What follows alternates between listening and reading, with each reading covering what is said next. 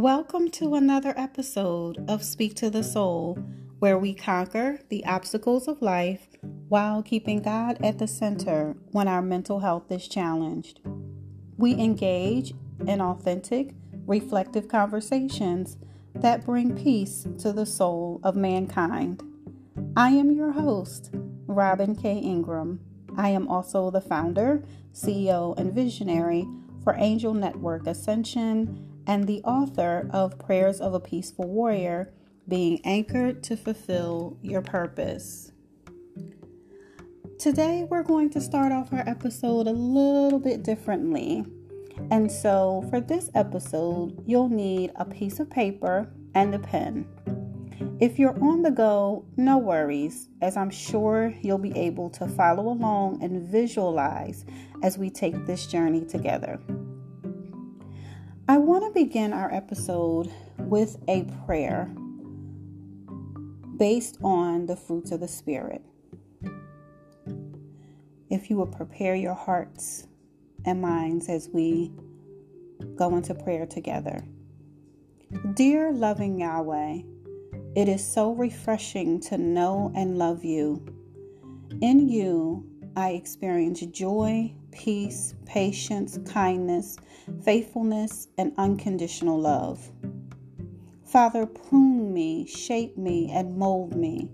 Show me what needs to be cut off and what needs to be cut back so that I can produce good fruit.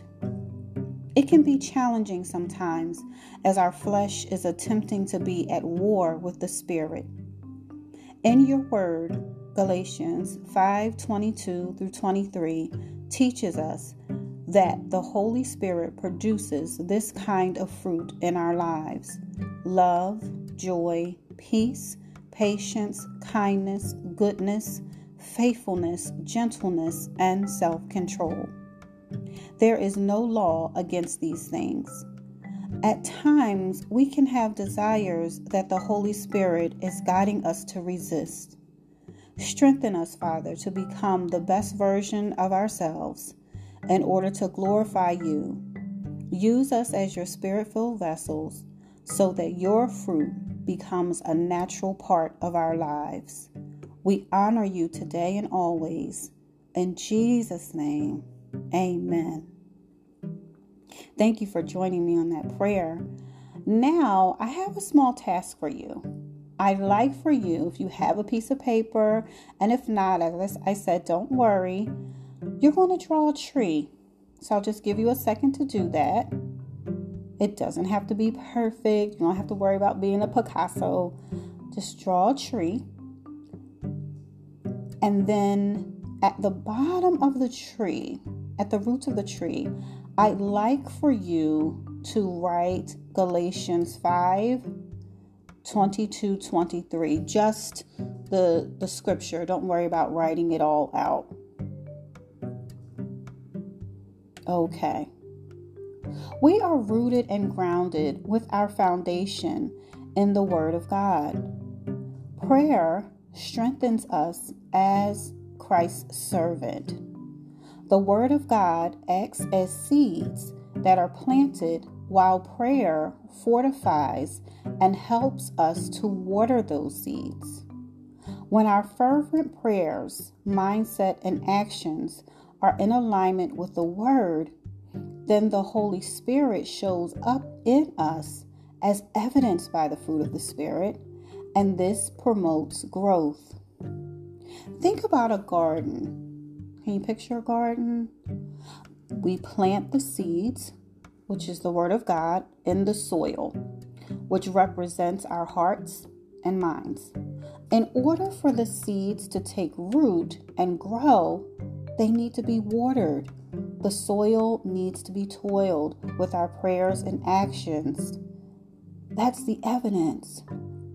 Having the Word in our hearts and minds gives us the tools that we need to be a nurturing spiritual gardener for the kingdom. So now let's look back at our tree. At the roots of the tree, that's where we placed Galatians 5:22 and 23. And let me remind you what it says. It tells us, but the Holy Spirit produces this kind of fruit in our lives: love, joy, peace, patience, kindness, goodness, faithfulness, gentleness, and self-control. The trunk of the tree represents growth from our prayers and actions. As we continue to grow and deepen our relationship with God, the fruit will blossom on our branches and become a natural part of our lives. So now what happens if this is everything that we're doing? We will begin to walk in God's love, grace, and peace. We will exude joy, kindness, and gentleness. We will be faithful, patient, and have self-control. So congratulations, because now you can think of yourself as a spiritual gardener. Because each person that you interact with is like a plant that needs care and love. When we apply the fruits of the Spirit to our relationships, it allows us to nurture and tend to everyone according to the Word of God and with His love. Through leadership, servitude, and wisdom, we are God-fed and God-led. We are reminded of how we need to treat others. There's a quote that I want to share with you, and it says, "If serving is beneath you, leadership is beyond you." If you ever struggle with being willing to serve a greater good and another human being, then reconsidering any desire you have to become a manager or a leader is necessary, because being in a position of authority has great responsibility. So let's talk about servitude. Servitude is our ability to uplift someone. It is undeniable faith, trust, and love unto God. Demonstrating servitude requires us to have a servant's heart, a praying heart, and a pure heart that is obedient.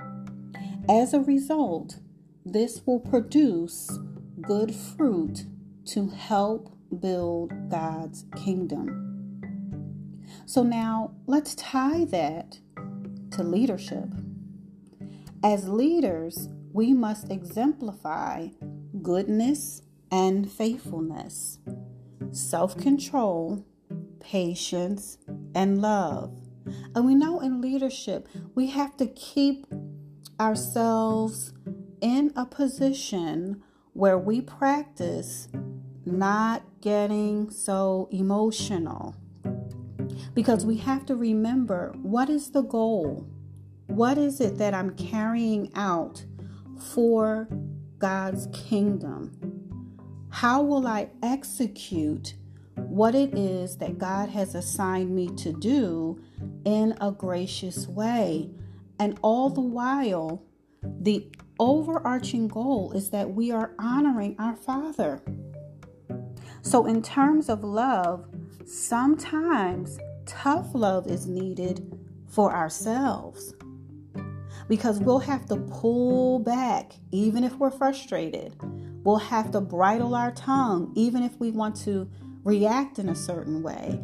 And we have to learn how to respond with love. We have to learn how to lead with love. It's not always easy to be reflective or to use self-discipline, but in leadership, it is so vital. We all have unique God-given anointed gifts to be used in His kingdom, because we are all servants, including leaders, fulfilling a purpose to execute God's plan. But in order to lead effectively, we need to have wisdom. So what does wisdom in action look like? Wisdom will assist us in taking action while using discernment. The Holy Spirit provides us with wisdom to take action and guides us through our experiences along the way. This helps us gain peace, self-control, patience, and love. So today I'd like to invite you to join me as we apply this lesson and our learning today, using the prayer that we began with, to our lives.